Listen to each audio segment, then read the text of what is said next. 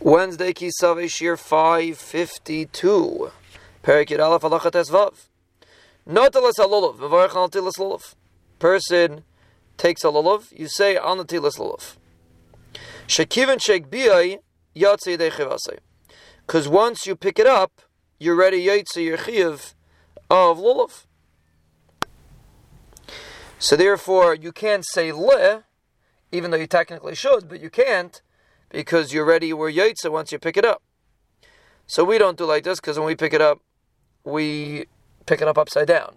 The esrog, let's say, is upside down, so now yatzei. That's the Rambam says. But if you make a bracha before you pick up the lulav, you say litalas lulav. K'may leisha b'sukkah. Umikana talamed shemevarach achar she'asa b'lei bracha mevarach alasiyah. If a person made a bracha after he did the mitzvah, then he makes al. So anytime you have a mitzvah that you already did the mitzvah, you say al because you did the mitzvah already. Aval natilas yadayim u'shchita hayelu kedivei rishus hein, but natilas yadayim and shchita, which is like rishus, meaning you're not mechuyev to eat, you're not mechuyev to eat meat. So therefore, if you're doing shchita, you're not mechuyev to. Afilu shachar la'atzim mevarach al shchita v'al kisei yadam v'al natilas yadayim.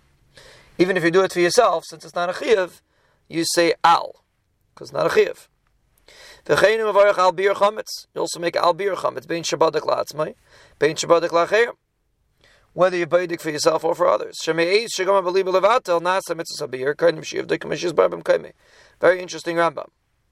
The Rambam says, once you decide to be mevatel the chametz, so then you're technically fulfilling the main mitzvah of beer, and therefore you make an al. It's similar to the svara of lulav. Once you already pick up the lulav, you already fulfill the mitzvah. So too by beer chametz. Once you already had in mind to be mevatel the chametz, as if you were mevatel the chametz, and in Mela, you don't say le, you say al.